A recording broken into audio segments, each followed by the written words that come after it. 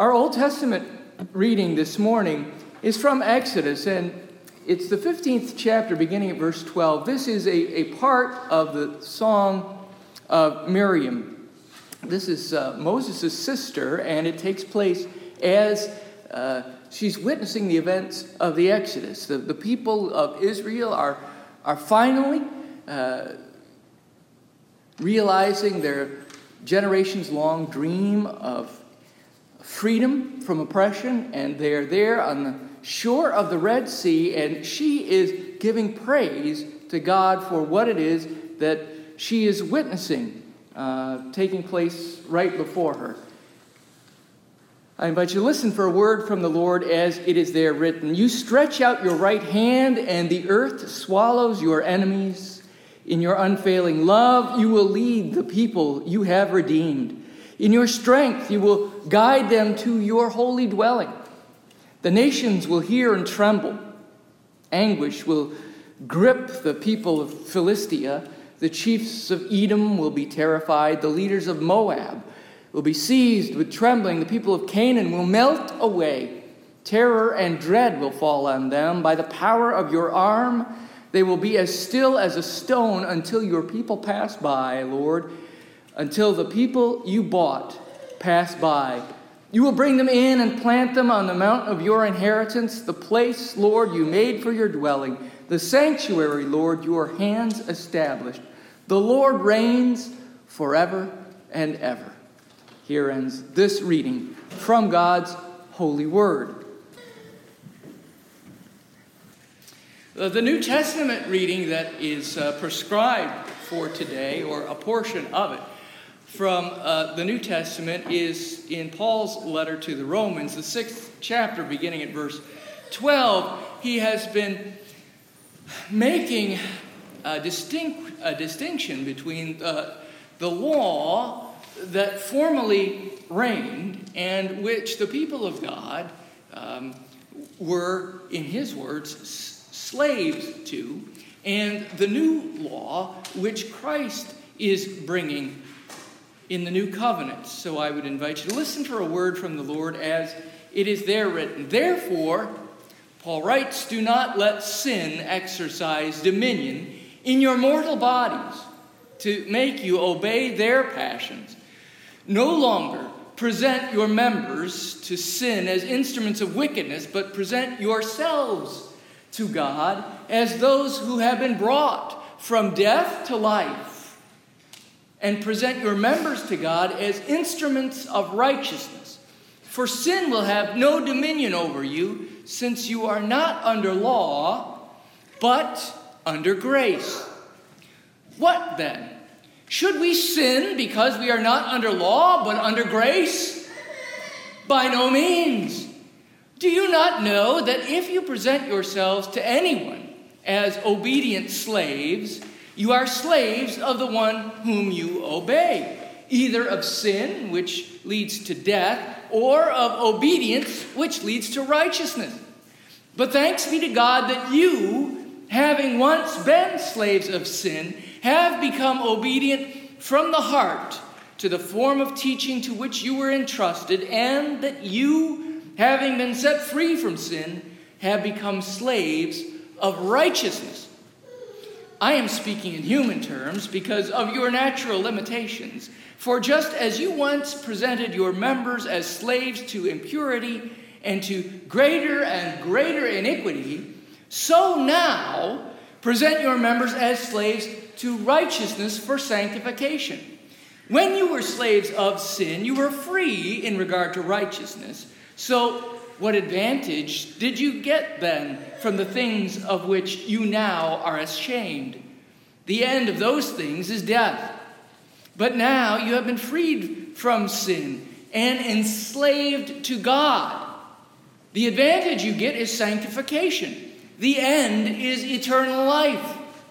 For the wages of sin is death, but the free gift of God is eternal life in Christ Jesus our Lord.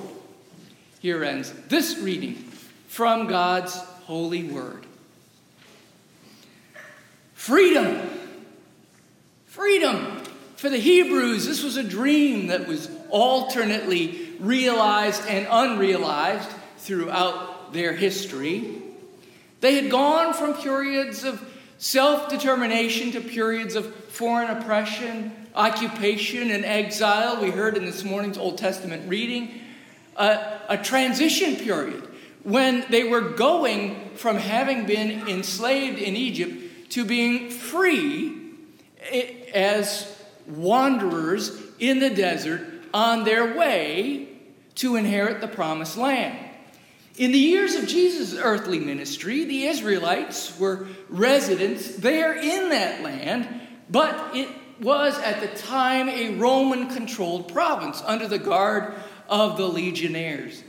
In the years of the Apostle Paul's ministry in, with, and to the early Christian communities in the Mediterranean region, the situation on the ground had not changed, but the natives there were, as they say, getting even more restless. Within a handful of years of Paul's martyrdom, another Jewish rebellion was to begin, and it was to lead to a disproportionate military response from Rome, who was in no mood to grant the Hebrews their freedom. The descendants of Abraham yet yearned to be free, and here Paul is warning them, in effect, to be careful. To be careful of that which they are wishing for. When Moses brought them the gift of the law, which he received from God's hand at Sinai, it marked then a new era between the covenant God and his covenant people. The instructions that he gave to them at that time and place, they were designed to be a guide for ordering the lives of the people, an ordering that would set them apart. It would be a distinguishing mark for them among all the nations of all the peoples on the earth. In a similar fashion, with the coming of the new covenant in and through Jesus, God was giving his people an alternative way of living by ordering their lives differently than all the rest of the world. This was freedom in Christ, and it was to them a new and unfamiliar concept. After all, with freedom comes great responsibility. Freedom in Christ was not readily apparent. It wasn't like the freedom that Miriam was singing about there on the shore of the Red Sea. Unlike the freedom God had won for the Hebrew captives as he brought them out of their slavery in Egypt, the Christians didn't wake up that Easter morning to find themselves in a new land. They couldn't stand on the shore of a new place looking out upon a sea of vanquished enemies. Truth is, things looked pretty much the same, albeit with the exception of an empty tomb. For though God had done great things for them in the vindication and the resurrection of his Son, those victories were not as readily apparent to our human senses. The early evangelists, including the disciples and the Apostle Paul, spent a great deal of time and a great deal of energy explaining the meaning of the things brought about in the new covenant that were not readily apparent. With the 2 tablets that were given to Moses, there was this tangible and lasting record in stone of what God wanted for and of his people. These words were carved into the consciousness of successive generations of Hebrews by the telling and the retelling some more of the law and its miraculous origin. What Jesus brought to earth was both more expansive and more enigmatic, as it was a bit more abstract than what had been given to Moses. Jesus left us with a life of teaching and preaching and acts of service. He left us with a holy meal and, of course, with that empty tomb. But just as their ancestors in the wilderness had been freed from the yoke of Pharaoh and his laws and decrees, this didn't mean The law had been abolished, and the people were now free to do whatever they pleased. For it wasn't long thereafter that Moses was given law for the people who were now free to follow. It's not the ordinances of the Egyptians. It's a new set that the people of God are now given to follow. So it was that those who were freed by Jesus from following the laws of the Pharisees, those who had conflated and misinterpreted the intent of the Mosaic laws, God's people were now free, once again, free to follow the Word of God, the Word that had become incarnate, and who was and who is the way and the truth and the life. Again, this does not mean that a people who have been freed from one human social contract to start writing and following their own, they are not free to make up their own rules. What it means, rather, is that they have been freed to follow the will of God as expressed in His ordinance for them in, through, and by Jesus. He's the one who lived these ordinances first for us, illustrating them perfectly as the eyewitnesses recorded for us in the Gospels. And now, as Paul is writing a generation or two later on, the people of God needed a reminder, it seems, that they are indeed still slaves. What has happened in the salvific and liberating work of Jesus is just as he announced there in his hometown synagogue as he read the scroll of the prophet Isaiah, "The Spirit of the Lord is upon me, because He has anointed me to bring good news to the poor. He has sent me to proclaim release to the captives, recovery of sight to the blind, to let the oppressed go free, to proclaim the year of the Lord's favor." Well, I don't think He intended us to hear was that Jesus was disbanding God. Indeed, He says that He has come not to abolish the law, but rather to fulfill the law. In that statement is implicit, I believe, the fact that there remains a divine code to guide and to distinguish the people of God from the nations. Instead of now being servants in the house of Pharaoh or slaves to sin and death, God's people are now servants of a new master, the Lord of life. Again, we are not free to be our own masters. That is a path that has led many astray and will lead many more to destruction. This echoes last week's gospel reading from the 10th chapter of Matthew, as Jesus taught, "A disciple is not above the teacher, nor a slave above the master. It is enough for the disciple to be like the teacher and the slave like the master. No, we are not, therefore, to set ourselves up over ourselves, to usurp the seat of the sovereign, but to remember that our place is as servants. Servants to the most benevolent master of all time, the most benevolent master who created all time and all space and all things that exist therein and thereout.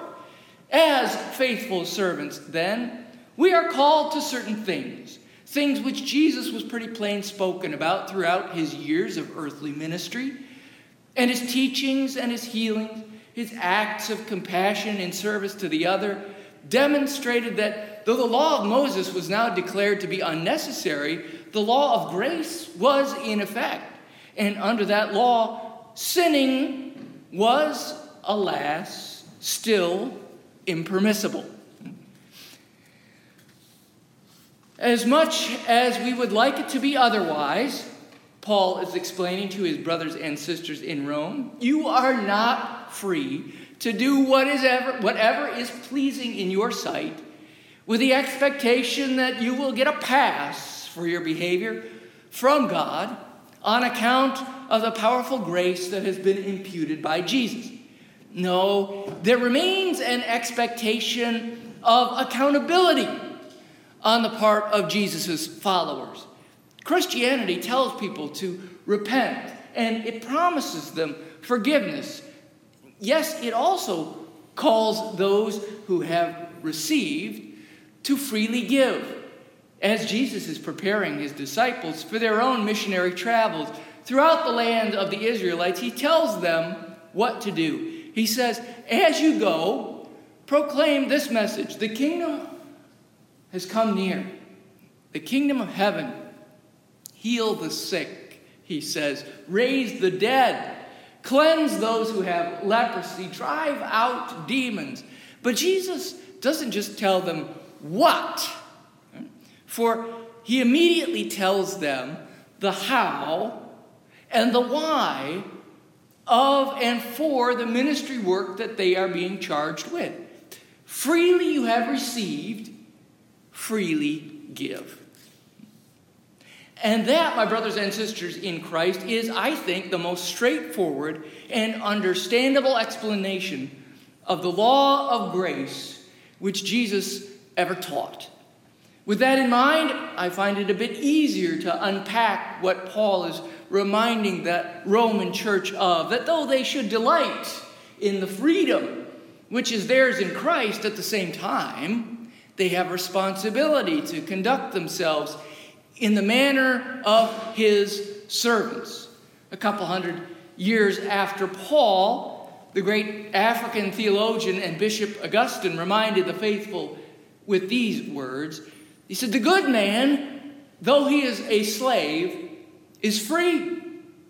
But the bad man, even if he reigns, is a slave, and not of one man, but what is far worse, of as many masters as he has vices.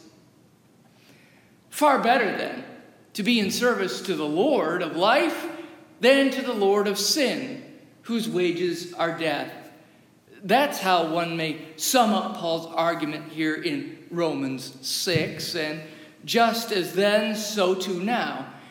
There's a choice that is laid before us, those who have been endowed with free will. Will we seek our own comfort first? Will we use these gifts for self-gratification? Will we advance our own agenda, or will we, the redeemed of the Lord, act as if we've been redeemed? Will the change that Jesus has wrought in our lives be reflected in the way that we live them? That remains the challenge to the church today. Can the changes that Jesus lived and died and rose to bring us be reflected in those who to this day admit to believing on that holy name? Can we, as his disciples, model the law of grace for and in a world that is full of lawlessness?